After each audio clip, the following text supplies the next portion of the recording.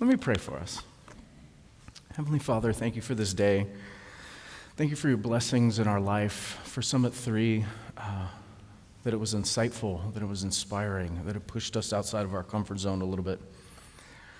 Lord, I ask for your presence to be thick and rich today, Lord, as we started the process of opening our hearts and our minds and our imagination to how to reach this community. God, we know you're faithful. And we know as we start to open up, Lord, and open up to you, that you'll fill us all the more.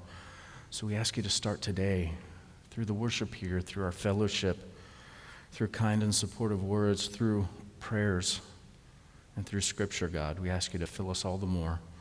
That we could come to know you through this text. We could come to be better friends and more community-like together. And that we would love you all the more for it. In your precious name, Jesus. Amen. Amen. Well, by way of quick catch-up, we're in Nehemiah 7 today. The first 6 chapters of Nehemiah are the story of a young man with a call from God upon his life who's sent to help restore God's city. As we covered in earlier chapters, he actually served as a cupbearer to the king. He didn't have a religious role. He didn't have a formal government role in Israel. He was just a guy who found himself in a critical place at a critical time and had God's call on his heart. And it's interesting that, looking through our Bible, we see all the time God uses folks to do things that seem almost impossible amidst opposition internally as well as externally. That some of God's most recognized heroes throughout this book seem utterly unable to do the tasks that God has before them. And in fact, they are completely unable to do the tasks that God has before them. If we get nothing else out of Nehemiah, I think that theme maybe is the most prominent one, that this is all by God's hand, and that growth in our community and growth through the summits and reaching the community and even sustaining us and growing as a church will be all by God's hand. We pick up Nehemiah in chapter 7, verse 1. He says, "Now when the wall had been built and I had set up the doors and the gatekeepers, the singers and the Levites had been appointed, I gave my brother Hananiah, the governor of the castle, charge over Jerusalem, for he was a more faithful and God-fearing man than many." My first point from today's text is that our church, like Israel, our church is more than a building. Our church is more than a building. Often in casual conversation, we can use the word church to reference the building, right? Like it's Sunday morning and I'm going to church. Tuesday evening, we have a transition team meeting and we're going to meet at the church.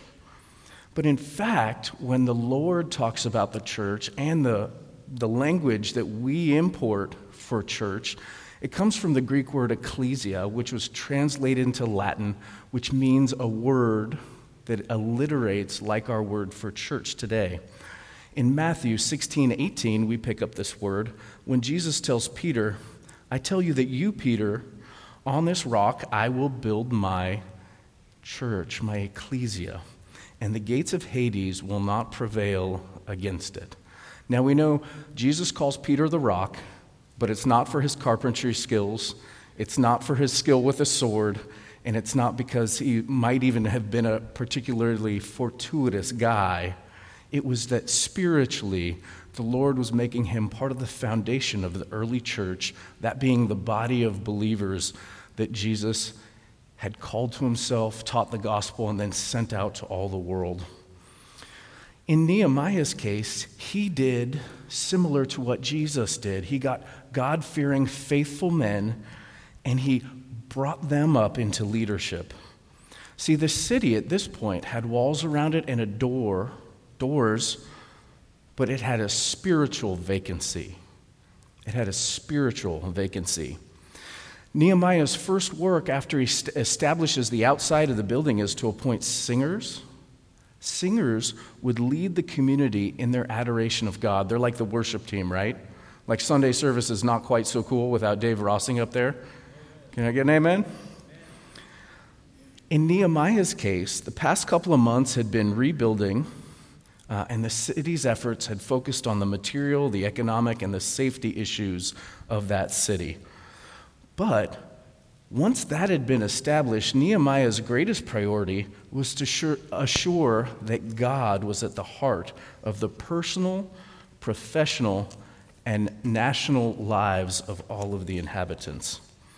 As such, the first thing he does after establishing the wall is move to employ spiritual leadership in hopes to cultivate a spiritual life for the community.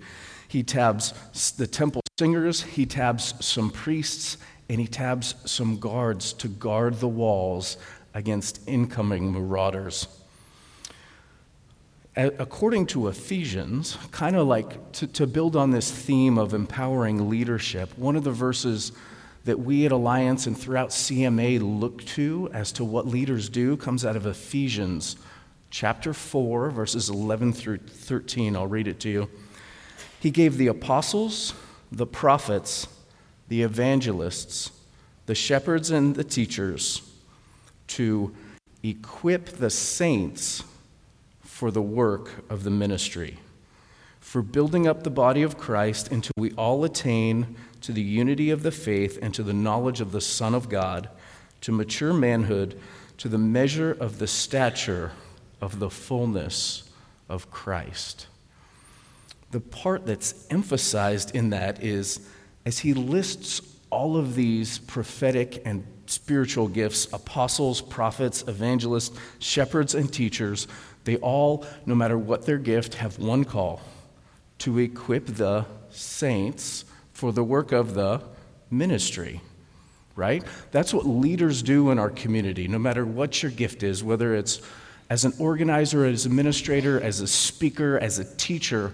We equip saints to do the work of the ministry. In this case, Nehemiah found some steadfast folks who longed after God and appointed them to take charge of those ministries.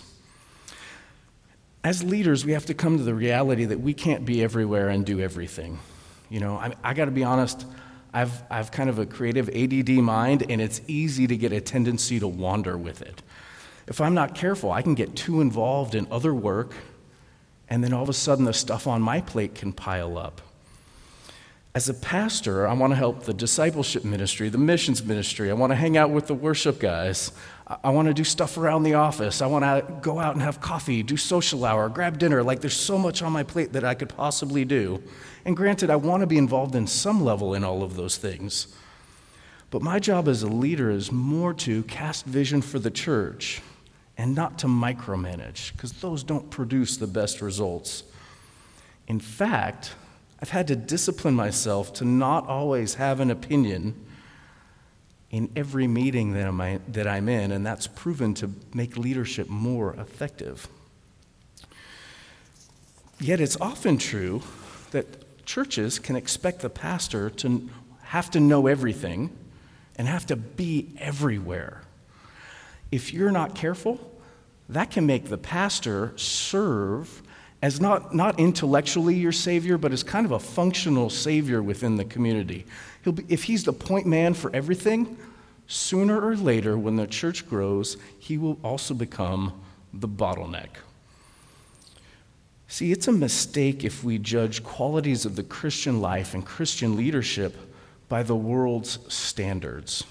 In the world, in business, when you have more power and more things come across your desk, oftentimes that can lead to a raise, a promotion, stock options, security. Yet, as the Bible talks about leaders equipping the saints, part of the work is to quite literally take some of the stuff that lands on your plate and equip and teach others to do it. Some folks in church leadership circles even say, if you can find somebody who can do something 70% as well as you can, let them do it. And I've met guys who run really big churches. They say that they drop that number down to like 60%. Because if you give something to somebody who can do it 60 or 70% as well as you, guess what? In a couple months, maybe that'll be 70 or 85%. And in a couple more months, it'll be 80 or 90%. And there's more people doing gospel-centered work in your church and your community. See, Nehemiah, one of his keys to leadership is he releases more than he controls. Mature leaders put other people of trust in positions of influence. They empower people to do work and take ownership, knowing, often by painful experience, that the more they control, the less things get done. Moses did similar things. This isn't just a New Testament concept. It goes back to the Old Testament. In Exodus chapter 18, verses 15 through 22, Moses is talking to his father-in-law. He says, "The people come to me to seek God's will. Whenever they have a dispute, it's brought to me, and I decide between the parties and inform them of God's decrees and instructions." Let's be real. Moses, the most qualified guy maybe in the whole Old Testament, and certainly the most qualified guy like we would find in our neighborhood to dispute anything with, right? The guy's got split the Red Sea, miracles, the staff, the snake, like whatever you say, Moses. Like if you say God says, I believe you. But yet, Moses' father-in-law replied, "What you are doing is not good. You and these people who come to you will only wear yourselves out. The work is too heavy for you, and you cannot handle it alone. Listen now to me, and I will give you some advice, and may God be with you. You must be the people's representative before God and bring their disputes to them. Teach them his decrees and instructions, and show them the way that they are to live and how they're to behave. But select capable men from amongst the people, men who fear God, who are trustworthy, and who hate dishonest gain, and appoint them as officials over the thousands, the hundreds, the 50s, and the 10s. Have them serve as judges to the people, and then have them bring difficult cases to you. The simple cases they can decide for themselves. That'll make your load lighter because they will share it with you. Now, I'll say this. If Moses trying to lead the people by himself was too much for him, both for me and for anybody else who comes in here, it's going to be too much for them too. Nehemiah is teaching us through his example to find other godly men, trust them with things, empower them with things, and then let them go. Verse 3, it says, "And I said to them, let not the gates of Jerusalem be opened until the sun is hot. While they are still standing guard, let them shut and bar the doors. Appoint guards from amongst the inhabitants of Jerusalem, some at guard posts and some in front of their own homes. The city was wide and large, but the people in it were few, and no houses had been built." My second point from today is Nehemiah protects the community without making it protectionistic. He protects the community without making it protectionistic. As an example, Nehemiah realized that if he were to have the door of the city shut all day, you wouldn't be able to get goods in and out. You wouldn't have trade. Lifting construction materials for houses over the wall is quite problematic, especially in the hot sun, especially like they didn't even have air conditioning as far as I can tell. That being said, they would open the door during the middle of the day when it was wise to do it. Here's a couple reasons why it was wise. It's hot and sunny out in the middle of Israel. For an enemy to mount an attack and come any great distance, number one, you'd see them coming. And number two, they'd be all hot and tired by the time they try to rush your door. If you shut that door and you're not hot and tired and you're fortified, you have an advantage. Opening your door in the middle of the day is a lot less risky than leaving it open in the middle of the night. Can anybody say an amen? Amen. It's okay to lock your doors at night. You're still a good Christian for that. The second point is that Nehemiah recognized the specific dangers related to his position and knew when was a good time to have the doors open and when was maybe not a good time to have the doors open.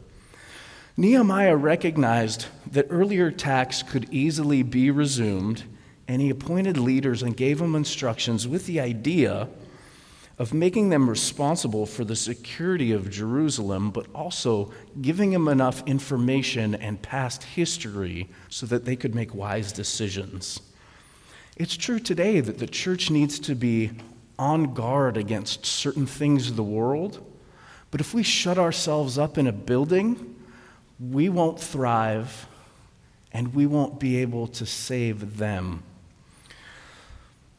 Another point to this, my third point for the day, is that everyone counts to God. Everyone counts to God. Verse 5, it says, "Then God put my heart to assemble the nobles and the officials and the people to be enrolled by genealogy. And I found the genealogy of those who came up at first, and I found written in it," big swig, no, that was not in there. "These were the people of the province who came out of captivity, of those exiles whom Nebuchadnezzar, the king of Babylon, had to carry into exile. They returned to Jerusalem and Judea, each to his town. They came with Zerubbabel, Jeshua, Nehemiah, Araziah," and the list goes on. I'll spare us. Thank you, Eric Morse. It's interesting. Here's what I'll point out is, as a Westerner and a non-Jewish person, it's hard for me to read through some of these genealogies, and to be real, it's hard for me sometimes to be impacted by those, because I don't know who these people are, right? Some of them I don't even know historically where they track through the Bible. Some of them, I don't know that they're named again. Here's the thing, though. If you lived in that town, you would. You'd know their names. You'd know where they were from. You know what they did. You know that their family was the history of carpenters. Maybe great-grandpa helped your brother build his house. You'd know where they lived, what parsonage of land that they came from, and you'd know that by listing things out, it was a recognition of who was in our community and the roles that they played. The temple servants, the sons of Solomon's servants, Sattoi, Sephirah, Perida, Jala, the sons of Dacron, the sons of Shephatiah, Hattil, and all the temple servants, and the sons of Solomon's servants were 392. Skipping down a little bit, and the governor told them they were not. These sought their registration among those enrolled in the genealogies, but it was not found there. So they were excluded from the priesthood as if unclean. The governor told them that they were not to partake of the most holy food until a priest with Urim and Thummim should arise. One of the interesting things that I've noticed about Nehemiah and building his wall, and then the next stage of building, is that he realized it took a community to build and support the wall as much as it took a wall to build and support the community. See, Nehemiah's only project wasn't strictly architectural. You'll notice that he puts cultural pieces in place. He puts religious pieces in place. He puts moral security and ethical guards in place. And he puts godly leaders in place. See, there was a sense that community wasn't rebuilt until there was social order within the community. That God, in ordaining the nation of Israel, as we noticed through the Ten Commandments and some of the Old Testament law, that God had a specific order that was helpful for people to flourish. And that God always wants to revive his relationships with his people. He counts each one of us. In 2 Thessalonians chapter 2, verse 13, it says, "But we should always give thanks for you, God,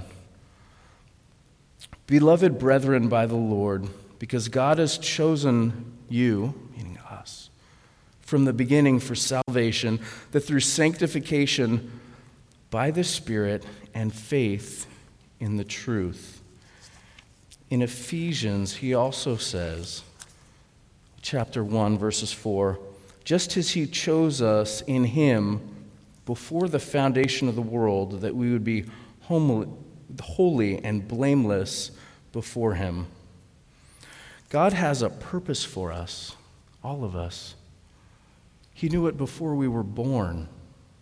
He knew where we'd be today. Part of the battle that we fight with culture over things like abortion, it isn't that we're fighting over a mass of tissue and when that tissue is viable.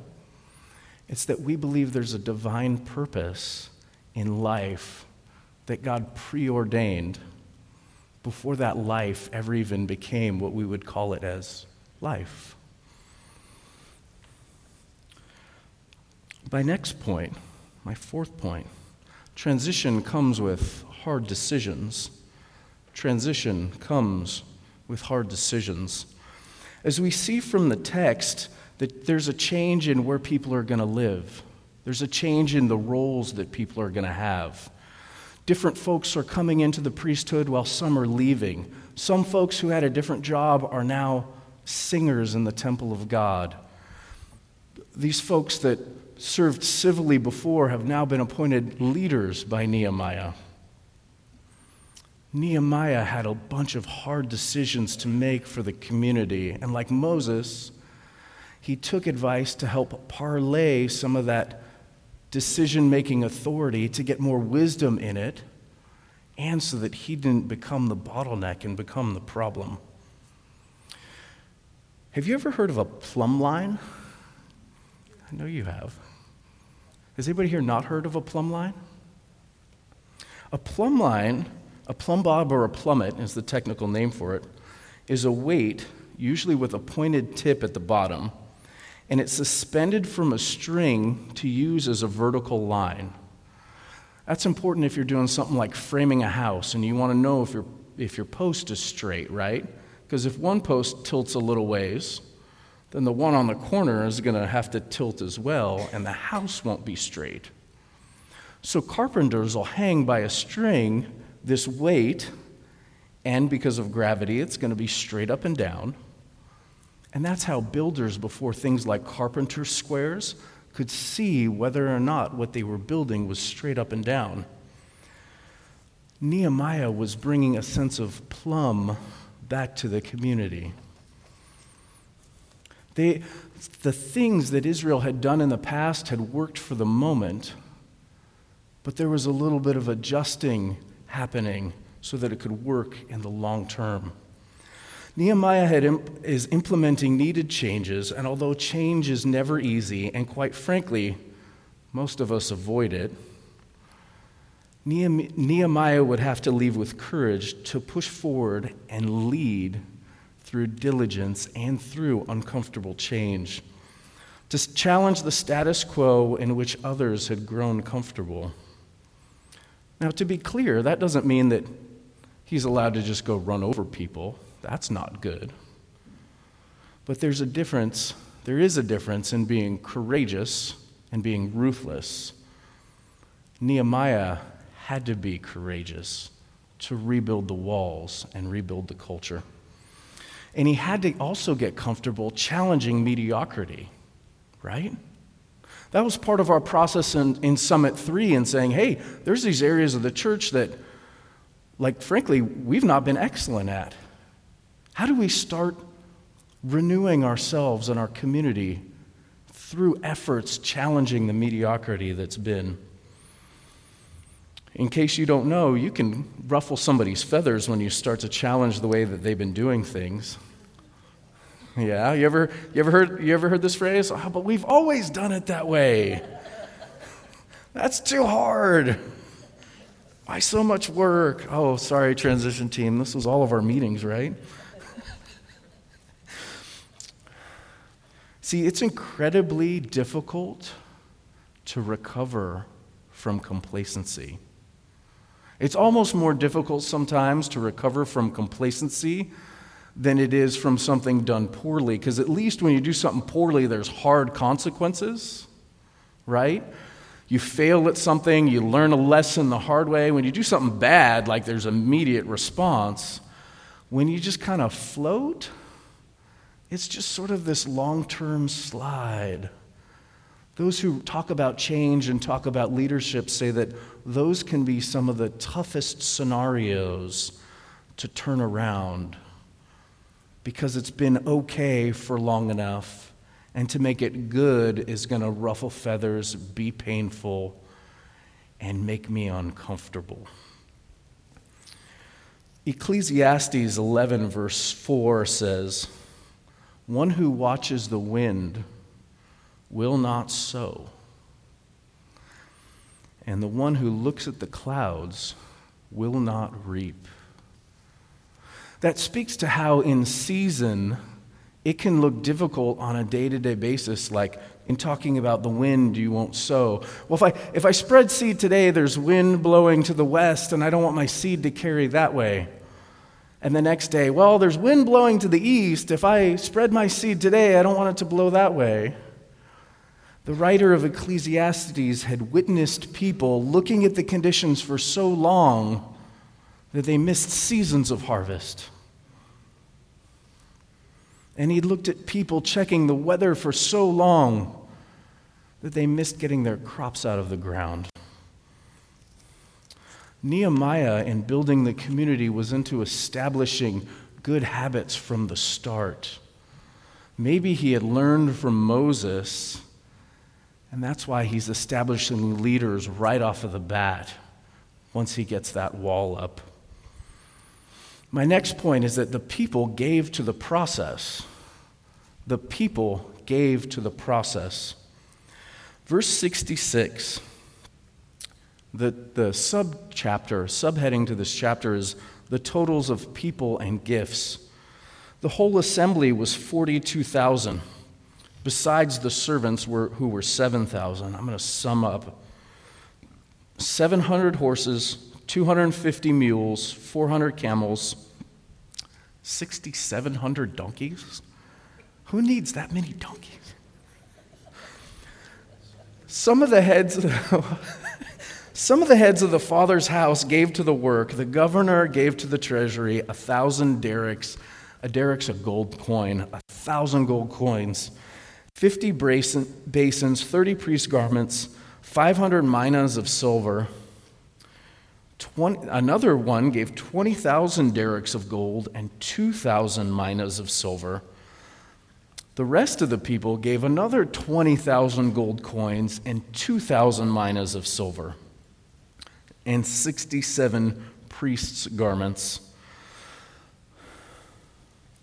The priests, the Levites, the gatekeepers, the singers, some of the people, the temple servants, and all of Israel lived in their town.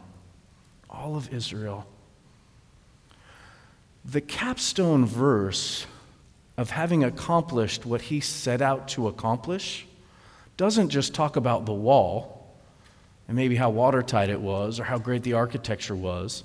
It doesn't just talk about the temple and having a service there. It talks about the sum of the community. The Levites, the priests, right? The gatekeepers, the worship band. Some of the people had moved back in. The temple servants, and all of Israel had been restored. The story is about rebuilding the wall, but the heart of the story is not about the wall. The wall is really about the people. And for those who couldn't be actively part of the wall, for whatever reason, they weren't there, they couldn't leave their businesses, they couldn't yet move into their homes, they choose to give. They choose to give to the community.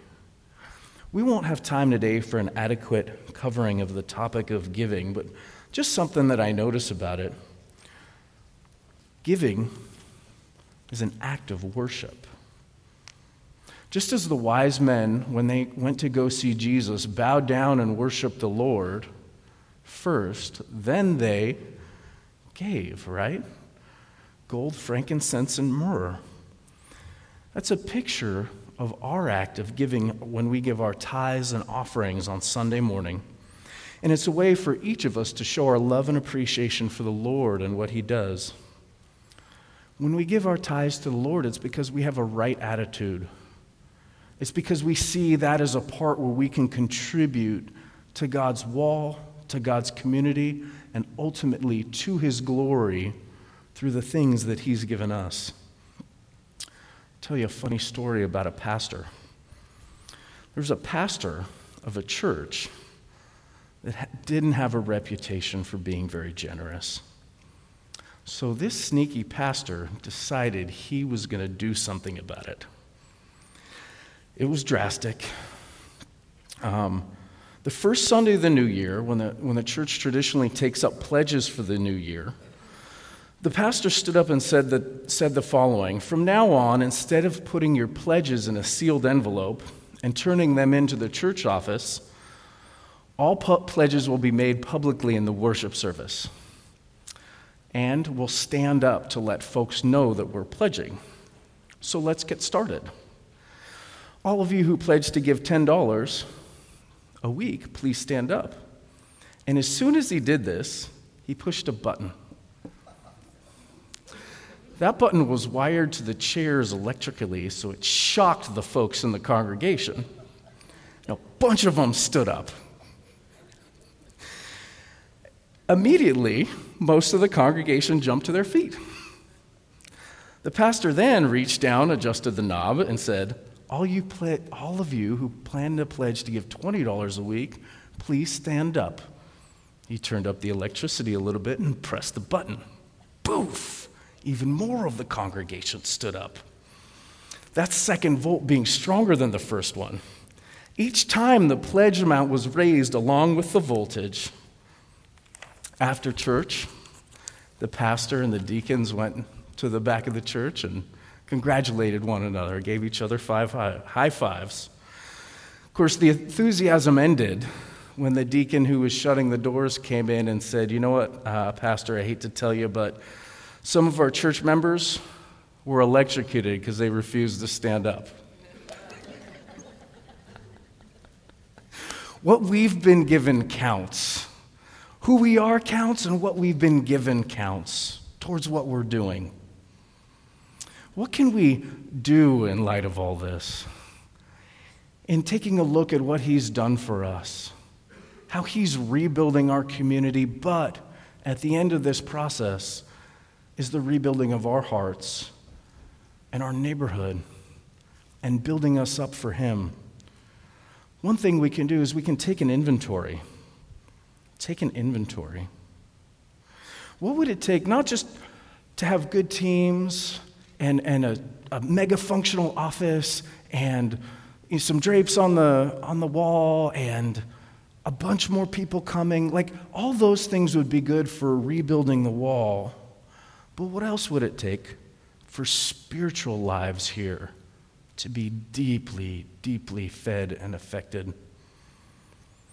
Another thing that we can do besides taking an inventory is we can start to walk into the future, right? Like when Nehemiah was rebuilding the wall, he recognized that some of the old things would change and that those things would change permanently. He'd probably say to us, don't be overwhelmed, that there's hope coming, that there's a bright future ahead of us. A third thing that we can do is bring back things that should be here. That should be here. A fresh commitment to all aspects of church life. A new hope for the future. A commitment to what we can be as a congregation. One pastor said this: you can be committed to church, but not committed to Christ. But you can't be committed to Christ without being committed to the church. I'll invite the worship band to come back up.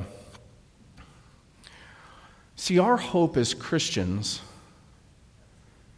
is not in the wall that we're building or the summits and the plans that we've been given. Those are a pathway. Those are a pathway to preparing our hearts to meet the neighborhood, to share the gospel with them, to opening ourselves up to the Holy Spirit so that he can work with us and in us and through us and change us for his glory. The gospel is real simple. It's kind of this. Everybody in this room and everybody on this earth, here's the bad news. You're not perfect. And here's the worst news. Heaven is. So unless you do something about that, like, you're not going to get invited. Here's the thing you can do, though. Jesus Christ came to earth to atone for all of our sins. All of our sins.